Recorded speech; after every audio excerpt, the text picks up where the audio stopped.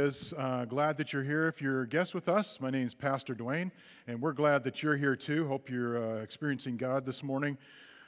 As that video ends, that sort of tells the revolution of what the gospel is, the good news story, the news of great joy, as the angels said in Bethlehem.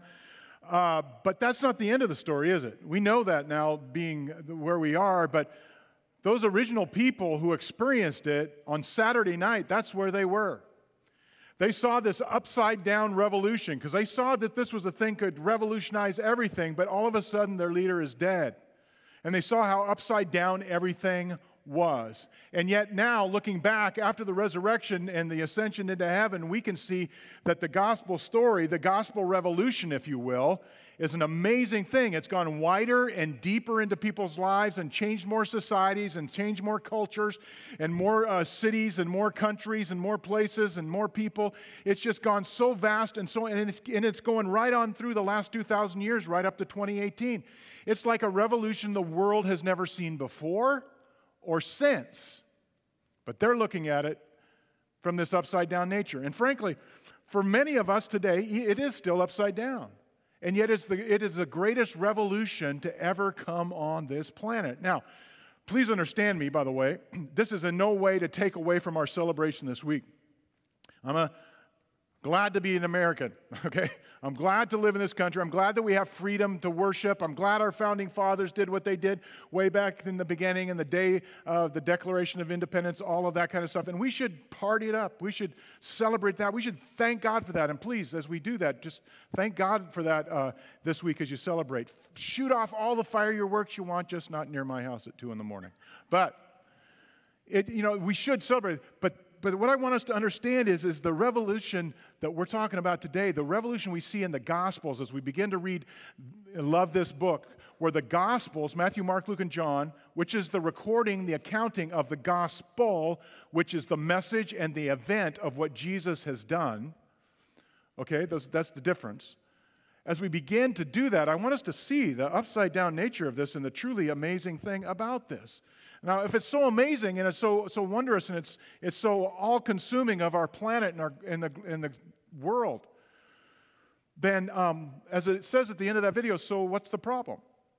Well, Jesus put his finger on the problem, and it's the problem I think Matthew, Mark, Luke, and John are trying to solve.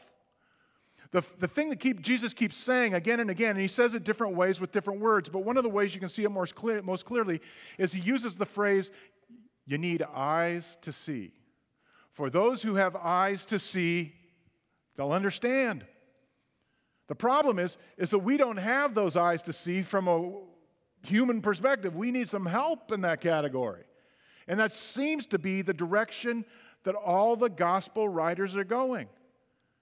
In fact, let me show you just right off the top. All the gospel writers, Matthew, Mark, Luke, and John, say this in the beginning of their story, in the beginning of their account. But Luke does it right up front in the first verse. Look what Luke says. He says, many have undertaken. In other words, there's a lot of hooey out there about what actually happened. He's not talking about Matthew and Mark. John hasn't been written yet. Just saying, there's a lot of crazy stuff. So here's the thing. Many have undertaken to draw up an account of the things that have been fulfilled among us. Now that word "been fulfilled," if you have a New American Standard, if you have a New International Version, you see a footnote there. It says truly or surely believed. These are the things that we surely believe. Well, what does surely believe mean? Well, if you go to a place like the New American Standard Version, it has it even more specifically, literally. It says, here is a thorough account of what we are sure and have believed in. What we believe that we have seen, in other words. So you start to get the idea that these guys were up to something else. They weren't up to just, winning an argument. They weren't up to sort of a dispassionate, distant recording of history. This is how history works. They were up to something more personal. They were up to something deeper. This isn't about joining a group. This isn't about mental assent that says, sure, I'll believe it, but nothing changes. This isn't about that. This isn't about, even joining a church. This isn't even about joining a team. Now that I use that word, footnote, way to go, OSU Beavers. Yeah. Okay, Beaver fans, come on, you don't have that much chance, come on. Duck fans, you've had your day in the sun. But anyway, here we go.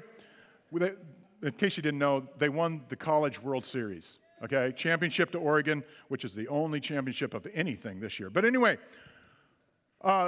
it's not about just joining a team and being on the bandwagon. What I think they're up to is something very similar to this statement. It has to do with what this eyes to see thing means. Here's the way you could say it. And they say it in various ways. What we saw actually, if what we saw actually happened to us, you can see it too, and it will happen to you. If Jesus turned our world upside down and we suddenly realized it was right side up for a change, that can happen to you. And that's exactly what I think they're trying to do. In fact, what's interesting about these gospel writers is they're really talking about this sense of, we didn't come at this, expecting to find what we found. It's like it dawned on us. Have you ever had one of those experiences where you're going your merry way and all of a sudden a thought pops in your mind and goes, oh, that's the way it is. It didn't dawn on you before, but then it dawns on you. The gospel dawns on you. That's what they're trying to say. And they use this unlikely, upside-down nature as a part of the proof of why we should believe it and why it can make a difference in your life and my life. And let me just touch on three things today. Three things that we see in Matthew, Mark, Luke, and John, generally speaking. Okay, we'll use a lot of scripture here too. But as we begin to read these books together, if you're doing Love This Book, I want us to have in mind, why should we even believe this stuff? And what are we looking for in here anyway? Even if you've read them 100 times. And especially if you've never read them at all. But there's three things, unexpected things that you find. First of all, it's the unlikely nature of these Gospels. Specifically, the unlikely nature that anyone would pick these four guys to write them. Secondly, it's the uncoordinated nature of them. And by that, I don't mean, that they were physical klutzes or anything like that. I mean that they didn't get together, and it's hard to believe they actually got together and put this out because of some things we'll see today. And thirdly, the unprepared nature. They were completely surprised. It's just like everybody when they become a Christian. If you're a Christian, maybe you remember this. You just suddenly, I didn't expect when I came to this church. I didn't expect when I met this friend. I didn't expect when this happened. I didn't expect Jesus to show up, and he did in my life. That's how it started. That's the nature of the Gospels, and you see this all over the place, and we'll see that today. So let's start with how they use the unlikely nature of who they were to sort of the upside-down nature of this revolution of Jesus to show the point of what's possible in your life and my life. Let's start with the unlikely part. The first one is, let's just kind of run through these four gospel guys and talk about who they are. First one is Matthew. Matthew's an eyewitness. He was one of the original 12 disciples. But the problem is he was a tax collector. You saw that on the screen. Now, it's hard for us to understand because today we love tax collectors. If you are one, we do. But in those days, that was like the worst sinner. And here's why. You could never trust a tax collector because they would lie to you. They'd say, you owe this much tax. And that's just not true. You didn't owe that much tax to Rome. But they would skin off the top and keep the rest for themselves. So you wouldn't trust anything a tax collector said. If you've ever been one in your life, it's sort of like association by, whatever you did in your life in the past. You could never be trusted again. And Matthew is one of those writers. John is an eyewitness too. He was there too. But here's the problem with John. John was too young. He was like a teenager when Jesus called him. He lived till, maybe even the 90s of the first century. Some people think he wrote his book then, his gospel then. So what I'm telling you, millennials, is John is your patron saint. If you're sick of people telling you you're too young to believe, John's your guy. And look what God did through him. And thirdly, Mark. Mark was a friend of Peter. He'd seen Jesus, he had interacted with Jesus, but and almost everybody thinks that Mark was kind of spoken into and mentored by Peter, and probably was the first of the four Gospels written back in the late 40s, maybe early 50s AD, just 20 years later after the resurrection. And the thing is, though, that, when you see that he was a friend of Peter, or Peter maybe mentored him, you can kind of see why, because Peter's kind of known for being the guy that fumbles and bumbles at the wrong time, right? I mean, we see that in the Bible. It's not really true if you look at the whole picture, but he kind of gets that reputation. Guess what? John is a fumbler. Mark is a fumbler and bumbler too. Only he fumbles in the worst way at the worst time. Like if you look at the book of Acts, he bails on, when things get tough, he bails on Barnabas and Paul on one of their early missionary journeys. And he just gets scared and he runs home. Paul had a real problem with that for a long time. You can read about it in Acts 15 and 16. But the reality is that Mark was someone who you would not expect. He was unlikely to be one of these writers. For example, many people think that in the gospel story where there's this guy, when the night Jesus is arrested in Gethsemane, there's this guy that's running away and a soldier grabs his cloak and he just pulls out of his cloak and runs away naked. Remember that? A lot of people think that's John. I keep saying John because his name's John Mark. Mark. A lot of people think that's Mark. And that's the nature. So, who's going to believe a guy like that? But then there's this other guy named Luke. And Luke's a pretty intelligent guy. He's a doctor. He's a researcher.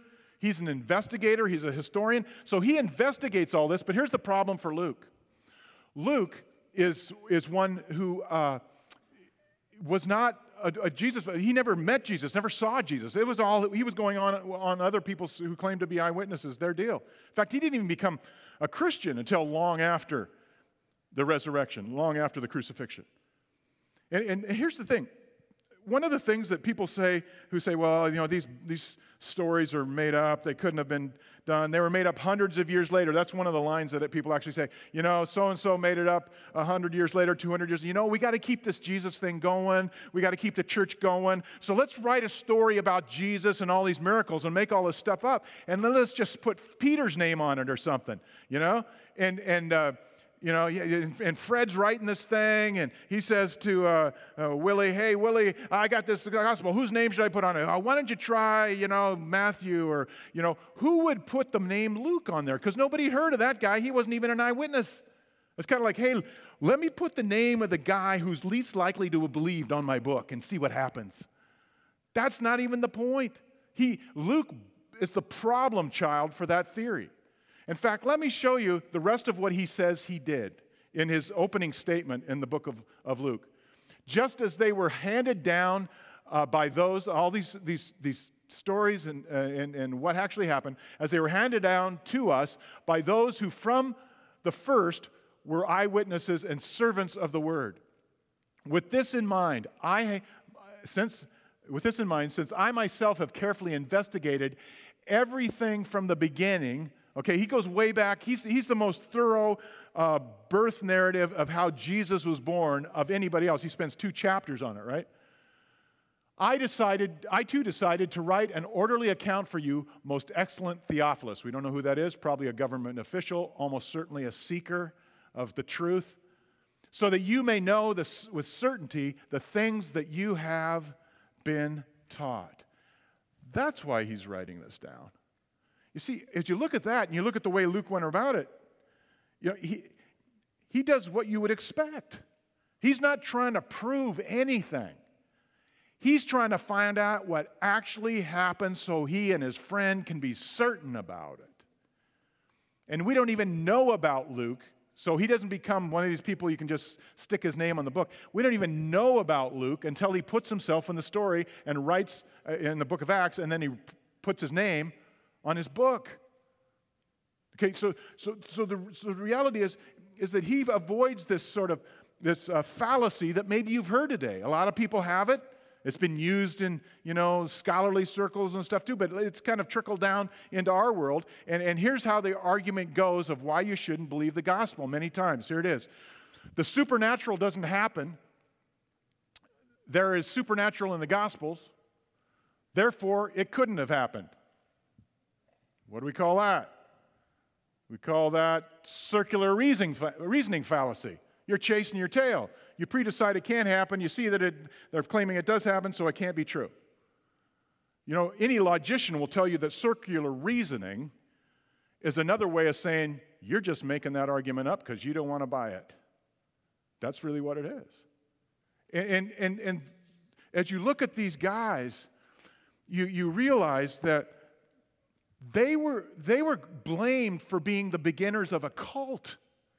People started saying in the early first century, after these Gospels were written, hey, these Christians, they're actually cannibals. Why did they say that? Because Jesus said, this is my body, this is my blood, do this in remembrance of me. People started blaming them for that. I actually saw that show up on a blog site one time, not 10 years ago. But that's what they were claiming these guys were. They were blamed for everything. And they were blamed for the problems of society, not only by the secularists, but by their own Jewish people. So, who would actually put this forward if they didn't actually believe it happened? And here's the crazy thing. I can't overemphasize the value of this understanding enough. These people died not for what they believed, but for what they saw. And Peter himself, one of Jesus' early disciples, obviously, writes a letter toward the end of the New Testament that says, hey, would anybody die for a good person? You might. But who would make up a story about a bad person and then someone who lied to you and then die for that? Nobody would. No, we're dying for what we saw. And that's exactly what happened with these guys. So let's not fall into the second fallacy that a lot of people have, and that is, in fact, including a lot of people with letters behind their name like PhD and whatnot. The idea that somehow, let's look at history, let's look at what these guys are saying, and let's come up with all the possible explanations. Here's the problem with that. If you come up with the possible, if you just ask what's possible, what you're going to wind up doing is your imagination's going to kick in gear, and the human imagination can come up with all kinds of things. I mean, just imagine an accident out here at Sunnyside and 142nd, people on 4 different corners. They're going to see things differently. Some people are going to make some stuff up. Maybe they know the driver of one car and so forth, and they say, oh, no, I saw this, I saw that. That you can look at the evidence historically or whatever else, and that's just bad history. No, we don't want what are the possible explanations. The question we got to ask is, what's the most probable explanation? Including in something we don't understand because it seems to be so unlikely, so unexpected, and flipped upside down on its head. So you come to the possibility that these stories, the Gospels, were written years and years later, and the fact that they were written by unlikely people actually has a sense of kind of reality to it. It kind of has this sense of, you know what? That's the way you would expect it to happen, these normal people to do this. So you have to ask yourself, is it possible that all these were made up? All 4 of these were made up? I mean, it would be fine. You could sort of say that if there was just one of them. If there was Mark, say, or Luke, you could say, oh, that guy just made it up. But there's 4 of them with a similar, identical, really, storyline of where this thing went and what was actually seen. You can't really say that's probable. It might be possible that it all flew together. Maybe, but it is not probable at all. So the unlikely nature of these guys, these writers, actually works in favor of the upside-down revolution. Second thing we need to think about is what about the uncoordinated nature of it? Again, not about their physical prowess, but in terms of, the possibility that they got together and figured this all out. See, one of the things that you'll hear maybe even your friends say, particularly those who have not read any of the Gospels, okay? You'll say, well, what about all the apparent contradictions in the Gospels? And what they often mean is you can put contradictions in quotes, because if there's an explanation for something, it doesn't, a difference doesn't mean a contradiction. A contradiction is I said one thing and then I say the exact opposite and they both can't be true. But most people look at the Gospels and they see differences between the writers and they say, well, they're contradicting themselves. There's contradictions in there, okay? First question to ask, by the way, when you hear that is, have you read them? And if not, well, why don't you go read them and then we'll talk about that. But let me just give you an example of something that's not a contradiction, but it's an oddity. It's one of the things you go, whoa, how am I supposed to get anything out of that? And it has to do with how Matthew starts his gospel. Remember last week we talked about how there was 400 years of silence from God. And then the first book in our New Testament that we read is Matthew, right after the white page that represents the 400 years between the Old Testament and the New Testament. These are the first words out of Matthew's mouth, out of God's mouth, so to speak. Here they are. See if it changes your life. Matthew 1:1. This is the genealogy of Jesus, the Messiah, the son of David, the son of Abraham. Now, you can say, well, yeah, this is something that people really valued genealogy in those days. That was a huge deal. But how does that translate into 2018? How does that translate into 950? And all that, how does that translate to all these last 2,000 years to people? And here's the other crazy thing about, and these are the differences in the Gospels. The crazy thing about Matthew's genealogy is that it's different than the genealogy that Luke reports. It goes a different route through the genealogy in chapter 3, but there are different names in it. Or Matthew does something that nobody else would dare to do in his world, in his day. He includes 4 women in his genealogy. Yeah? I mean, I know it sounds terrible today. We're going, yay, but in those days it's like, there was a much more sexist culture. If you want to undermine your story, just, like you saw in the video, just throw people in there that, you're not supposed to be hearing from. And that would have been women, unfortunately. But here's the crazy thing. Matthew doesn't just pick 4 women. 3 of those women are women who have participated in stories in the Old Testament of ill repute. Right? And then you have Matthew, how he kind of interprets this. Because he actually interprets it for you in verse 17 of chapter 1. After he's gone, so-and-so begat, so-and-so begat, so he says, so you have 3 sections of the genealogy. And you look at that, you go, wait a minute, you're leaving out whole, hundreds of years of people in between some of these. These aren't all of them. But Matthew goes to this point. He says you have 14 generations in the first section, 14 in the second, and 14 in the third. So you have 3 14s. And all of us are going, what? That just seems so odd. That seems so, almost contradictory. It seems so, you made a mistake, Matthew. But, when you look at it here, just so I don't want anybody going out here and say, can't believe Matthew. Here's the thing. If you look at it, you realize that what he's trying to do is he's trying to prove that David is the king that Jesus is in the line of. The Messiah was supposed to come from David's line. And if you look at the name David in the Hebrew, all the letters of the Hebrew alphabet, they represent numbers, okay? And David has 3 consonants, DVD, we'll just say that. And if you take the Hebrew rendering of the number for D and V and then D again, and you add them all up, guess what number you get? 14. So it's like Matthew saying 14, 14, 14, 14. But again, that causes all kinds of problems for those of us in the 20th century when we're trying to share with our friends at Starbucks how great these Gospels are, right? Why would he do that? It seems so, uncoordinated for our purposes today, let alone uncoordinated between them, because they obviously couldn't have gotten a room and figured this out and gotten their story straight because there's too many differences in how they report it. One of them will report there were 2 blind guys healed, another one will report there's 1 blind guy healed at the same event, at the same situation. Which raises the question, what about these 4 different accounts, stemming from 4 different possibilities? They come from, basically people have kind of articulated this, that there's 4 different possibilities of how we got these Gospels. The first one is collective fabrication, that they all got in a room, that they all figured it out, everybody except John, because John wrote, like I said, a long time later. So they got in a room, and they figured out their story, and they collectively fabricated it. But the problem with that is that doesn't really explain the differences, because they'd come out with a rubber stamp explanation. Second possibility is collective confusion. I've been in some board meetings, not here, that are collective confusion. Everybody's talking at the same time, and we come out of there. Wasn't that great? The Lord really moved today. No, nobody says that. Why? Because it was just confusion. Third one is individual fabrication. Okay, they just sat and made it up there. But what about the sameness then? How do you factor that in? Because it's the same storyline and it gets the same face. Jesus is alive and resurrected for all of them. And the fourth one is individual confusion.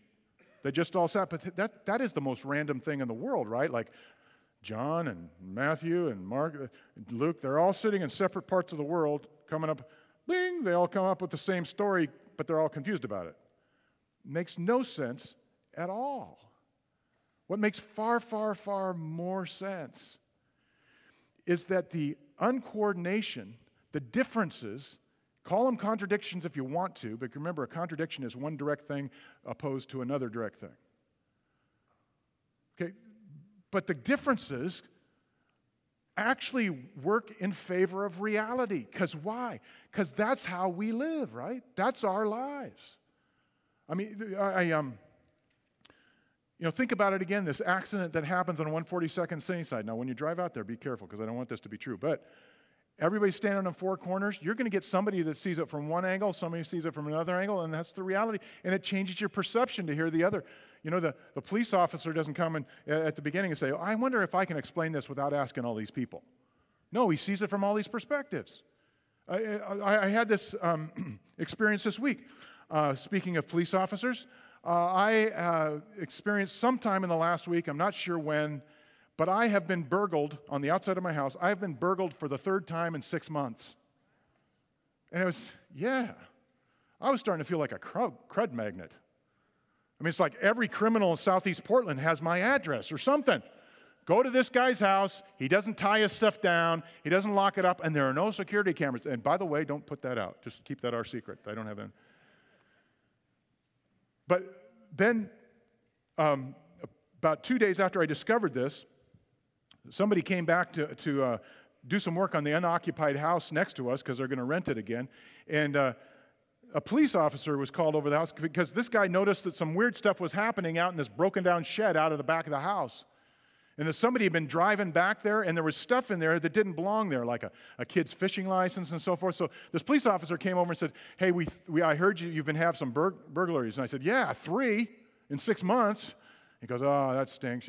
He said, but I think we might have come up with why that's happening. And I said, so you don't think it's a random, 3 different people, a random thing? It's one person. Yeah, because it's happening up and down your street. I said, oh, maybe I'm not such a crud magnet. You see, the perspective changes everything. And then between services, I talked to my neighbors 2 doors down, and they're getting stolen from too. I mean, it's just, I'm not excited about that. But the thing is, it changes your perspective when you have someone looking at it from a different angle. And I think that's exactly what's happening with these Gospels. So next time your friends say, you know what, I would like to believe what you believe, but I just can't because there's just so many contradictions in the Gospels. Next thing you can say is, isn't it great? Because it's real. It's reality. We all see, things from different light, and the Holy Spirit didn't shut off the personalities of these people writing it. But what we really have is actually a better indication that it's true because of these 4 things. We have a different emphasis in these Gospels. Some of them are writing to the Greeks. Some of them are writing to Hebrews. It's from Jewish people. Some of them are writing to Romans and Gentiles and so forth. Varying details depending on, how the flow of the story is, but there's general agreement on the flow of the story. The theme is the same. It winds up in the same place. And then there are these apparent, quote, contradictions, or you could call them differences, all of which add up to the reality. Now, is it possible that somehow they fabricated all this and it's same and different all at the same time? Is that possible? Maybe. But it's not probable at all. The uncoordinated nature of these Gospels actually points toward the reality that they actually happened. This is actually what they saw. But finally, I want to show you one more thing, because you're going to read about this in this Love This Book if you're doing that. You're going to read about the first chapter and of Mark, and the first thing that Jesus says when he shows up on the scene. And this has to do with the unprepared nature of these people. It's like, you know how God kind of hits you with this out of the blue thing? I mean, it's like we talked about that a little while ago. It's like he just shows up when you're not expecting it. That's kind of how you experience the Gospels. That's how these Gospel writers are portraying it. People were not prepared for an upside-down kingdom. They were prepared for a kingdom, just not one like this. In fact, the first thing that Jesus says, according to Mark, as he's in Galilee, is this. Jesus went to Galilee proclaiming the good news of God. The time has come, he said. The kingdom of God has come near. Repent and believe the good news. The question is why is this kingdom of God stuff so important that he's got to put it right up front? In fact, where did Jesus get it? Where did Mark and his buddies and the people of that day get this idea of the kingdom of God? And the answer is something you read last week if you're reading and love this book. And I just want to go through a large piece of scripture here. I'm going to read it out of the Bible instead of off the screen, just so we can kind of get the sense of where these people were coming from and why this revolution was so unexpected. I'm going to begin reading in Daniel chapter 2, but you need to know the background of Daniel. Okay, Daniel was one of the last prophets. Not the last, but one of the last prophets. And right after Jerusalem was conquered, he was taken off to Babylon by King Nebuchadnezzar and his army. And he was living there, but he was recognized as being somebody that was something special. He and his friends, 3 other friends, they were really something else. Okay? And they were recognized by the Babylonians as this, so they were treated nicer, but they were still servants and so forth. But Daniel was especially faithful to God, Yahweh God. And in fact, later in the story, not at this point in chapter 2, but later on, remember, he's the one that prays not in his back room, not hiding under his couch. He prays right out at his window after the king assigned an edict saying, you will pray to no one else but me as God. So what does Daniel do? He goes right to his window, prays, boom. And then what happens? He gets thrown in the lion's den. You know how that turns out. So Daniel is that kind of guy, and he's just kind of getting to be known as that. In chapter 2, and King Nebuchadnezzar has this dream, and in those days, dreams portend what's going to happen in reality, what's going to happen to your rule, what's going to happen to your country and your kingdom and yourself.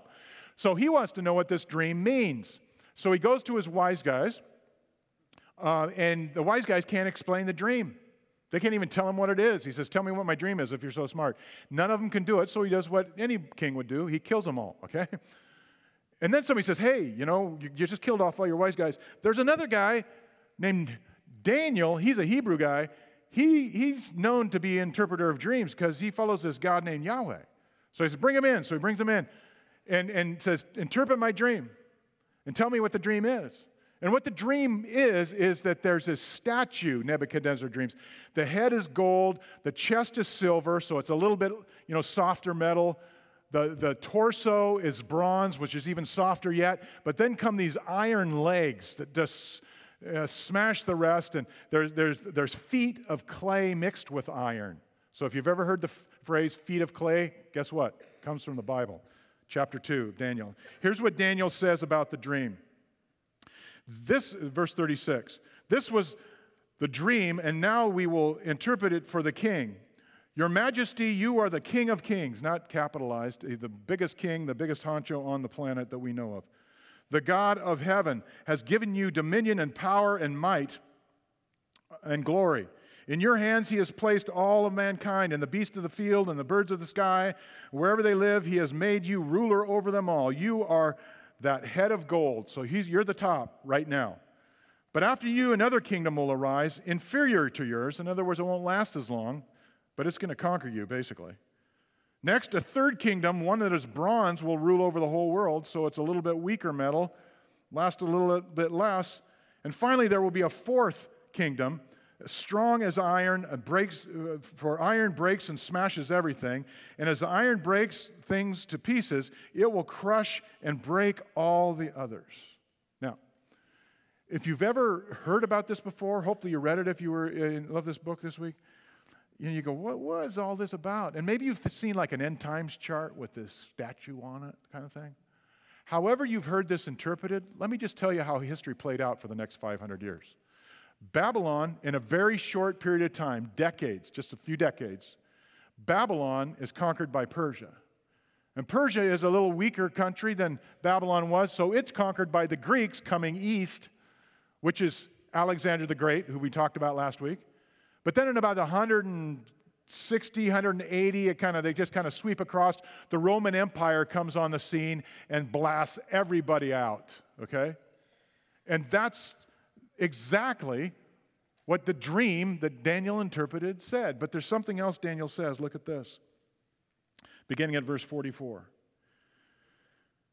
In the time of those kings, and that's interesting too, right? Because it's like God is working during these kings. Everybody else is going like, oh, these kingdoms are, who's going to be next? And meanwhile, God's working behind the scenes, as you're going to see in a minute. It's kind of like what Paul says in Galatians 4:4 that we looked at last week. At just the right time, when everything was set, when God had it ready, okay, now. That's kind of what he's saying here. Only he's saying it before it happens. In the time of those kings, the God of heaven, that is Yahweh God, will set up a kingdom that will never be destroyed, nor will it be left to another people. It will crush those kingdoms and bring them to an end, but it will endure. But it itself will endure forever. This is the meaning of the vision of the rock cut out of the mountain, but not by human hands. A rock that broke the iron and bronze and clay and the silver and the gold to pieces. That's interesting, isn't it? You say, well, that's interesting, Dwayne, but what difference does that make for our story about the Gospels, and what difference does that make to my life and so forth? First of all, this is what these people were waiting for. That's why they were so unprepared.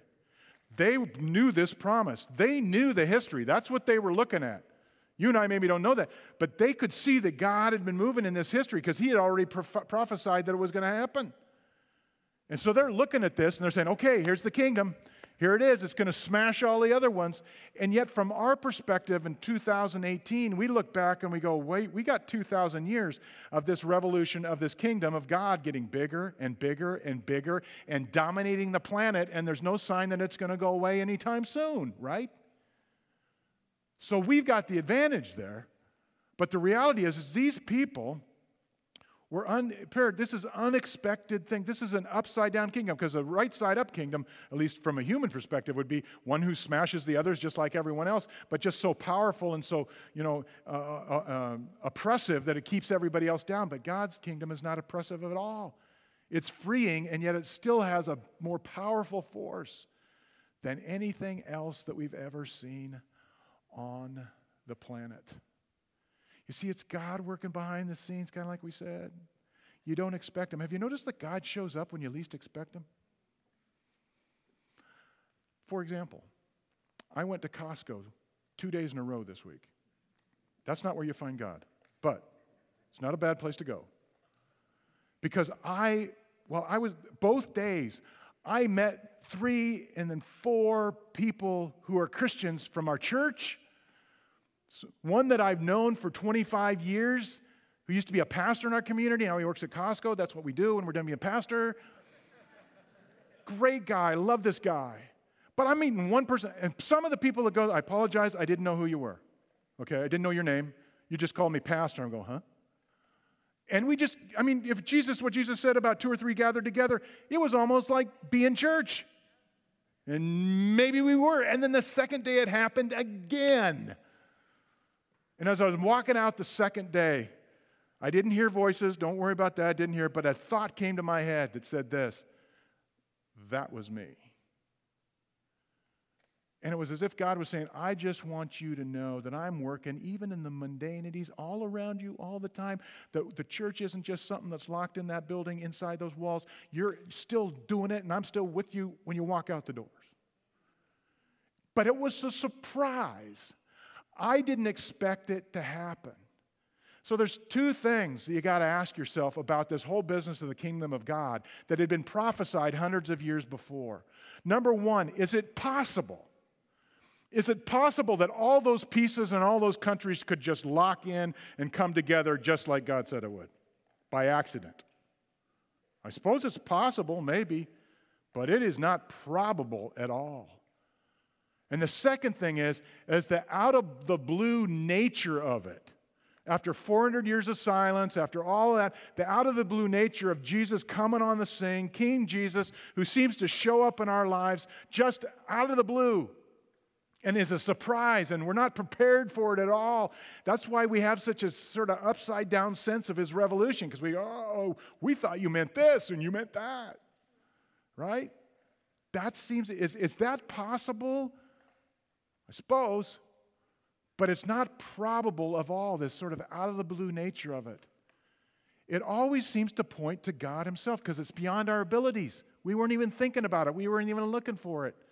Most of us who became Christians, we weren't looking for him when we became Christians, right? He just came in, and there he was. It reminds me of early on in the beginning of this church. We had a good time in the first year and a half, but we only had like 70, 75 people. It was a bit of a struggle in the least church place, that's what they call it, in America at the time. And we were having a good time, but about a year after that, things were just exploding. People were coming to Christ. It just started happening. We went 100% growth in a year and a half. It was amazing. One month we had 100% growth in 1 month. It was 75 to 150. And my prayer mentor at the time, a woman who's prayed me through a lot of stuff, she's still praying for a couple of our kids. Her name's Elizabeth Larson. She, at the time, was the president of our denomination, his wife. She's an amazing, amazing prayer warrior. And she asked me, she said, hey, Dwayne, how's it going planting that church? I know it's tough, especially up there in the Pacific Northwest. And I said, Elizabeth, it's amazing, but it's scary. I mean, we are growing like crazy. People are coming to Christ. But here's the scary part. We're not doing anything different. It just kind of happened. I don't know why. And she said to me, yeah, but isn't that the best way? Because it's not something you fiddled with, it was God. And that's exactly what you find when you read these Gospels. You go, I wouldn't have written it that. I wouldn't have said that. I wouldn't have done it. Then who else would have done it? Because the reality that it happened seems to grow and grow and grow as you get into the story. So somebody, who's behind this? You see, that is, whether it seems unlikely, whether it seems uncoordinated, whether it seems we're unprepared for it, it all points in the direction of the reality, because that's what life is like. You don't know what's going to happen tomorrow. And God shows up at the times you least expect it, even in Costco. All right? You see, now we're coming to the point of what this all is about. We as Christians have a faith, but we don't have faith in faith. We have faith in events that drive us to faith in a person. That's what we have. And we have 4 accounts in Matthew, Mark, and Luke, and John, who from all different perspectives and all different looking, have the same teaching, the same storyline, the same reality, the same thing that happened. And they're all disconnected, except there's this eyewitness thing, that's what we saw. And what they're trying to do, again, is not win an argument, not just to write history, but to do what the kingdom of God, this upside-down revolution, this upside-down kingdom, has beautifully been doing for 2,000 years, to go for the heart. In fact, we've kind of left John out of this whole thing. So let's give John the last word. In the second to last chapter of John's story, the gospel, he says this about why he wrote his book. He just flat out tells us. Jesus performed many other signs in the presence of his disciples, which are not recorded in this book, but these are written that you may believe that Jesus is the Messiah, the Son of God, and that by believing you may have life in his name. Not just mental assent, but by believing you give him your life and he gives you life. That life will be different than you ever thought it could be, unexpectedly, right? In other words, there's this sense that, you'll have eyes to see. There it is again. You'll finally get it. So what we have in this beautiful upside-down revolution is this. A more compassionate revolution where the fighting isn't in physical space, where even his enemies can find peace, that lasts longer, that is more deeply life-changing to people, more broadly transformative to societies and to the world than the world has ever seen before or since in any other revolution. That goes right down to the personal nature of revolutionizing my life and your life and anyone that follows him. So I hope you can begin to see now that what these guys were saying, what Matthew, Mark, and Luke were basically saying is this. We know that all of us go through periods of time where the whole story just seems so upside down that it's implausible. I don't know. Even Christians do that, right? Let's be honest. But if it actually happened to us, it can actually happen for you. That's why this is in our Bible. If Jesus Christ can actually die for our sin, but not leave it at that, raise again from the death so we can have new life together, well, then that God can do pretty much anything. He can raise any life. Which brings us to the reality of, finally, to two people that might be in this room. If you don't believe in Him, if you're not a Christian, you're not a follower here, I'm so glad you're here because you get to check out the claims of what the Bible actually says about all that. But I'd ask you that question. Have you read the gospel before you deny it and can't believe it? And even if you have, I would just suggest you do one thing. I would suggest you take the book of John. Because of the four, John is the most profound and whoa, blow your mind, cosmic kind of thing. And yet earthy and down to earth all at the same time. It's amazing. Just check it out. But read the book of John. But before you do, even if you don't believe in God, and even if you're not a praying person, just say, God, if you're out there, would you surprise me and show me that this is true and what it means for my life? And then just read it. See what happens. But I got to say, that's not the most difficult nut that God's got to crack when it comes to His Word and the gospel, is it? In fact, there might be somebody in this room that's in this situation. I would almost bet on it. And that is a person who has been a Christian for a long time. At least you believed in the beginning and it was exciting, but through the distractions of life, the busyness of life, and probably even some pain, maybe some extreme pain of life, you just kind of fallen off of that. And you're just kind of going on, yeah, you're still in church because here you are. But you kind of wonder from time to time, is it ever possible to believe like that again? Is it ever possible to be fired up for the good news of Jesus like that again? Is it possible for Him to revolutionize me? Because it seemed like I was, and then I wasn't, and then is that possible? What this is saying to you is what these guys are saying to you is if it actually happened for us, even after Saturday night when we thought nobody believed He was the Son of God, if that happened for us, you see it. It can happen for you. So I'd say the same thing to you. Read through one of the Gospels. Start with the book of John. You can take a break from Love This Book. It's okay. And read through it and just say, God, would you just enliven my heart again? Would you energize my faith again? And just see what God does this summer. And you know what's going to happen? We're going to have stories, and I want to hear them all, of what God will do in people's lives when we approach His story, His good news that's not just a story. It's good news of an event that actually happened that can actually happen for us. I'm going to call the band out here. And as they come out, I'm just going to say one more thing just to sort of tag this on at the end. Have you noticed that Jesus never said, I'm going to give you my message, and you're going to understand it from the get-go, and you're not going to think there's any controversy in it at all. You got it. It's going to be easy. He never says that, does it? In fact, He says the opposite. He says sometimes it's going to be hard. I remember something that Pastor Tim Keller said one time. He says, you know what? Every relationship that goes anywhere and is worth anything has some controversy in it. Because, that's what God uses to work it out. It's like that couple that came to me years ago and wanted me to do their wedding, and I came to the end of one of our premarital counseling sessions and said, you guys have had a fight, right? You kind of worked it out and figured out how to have a fair fight. And they said, no. They looked at me like I was Satan. We don't fight. We love each other.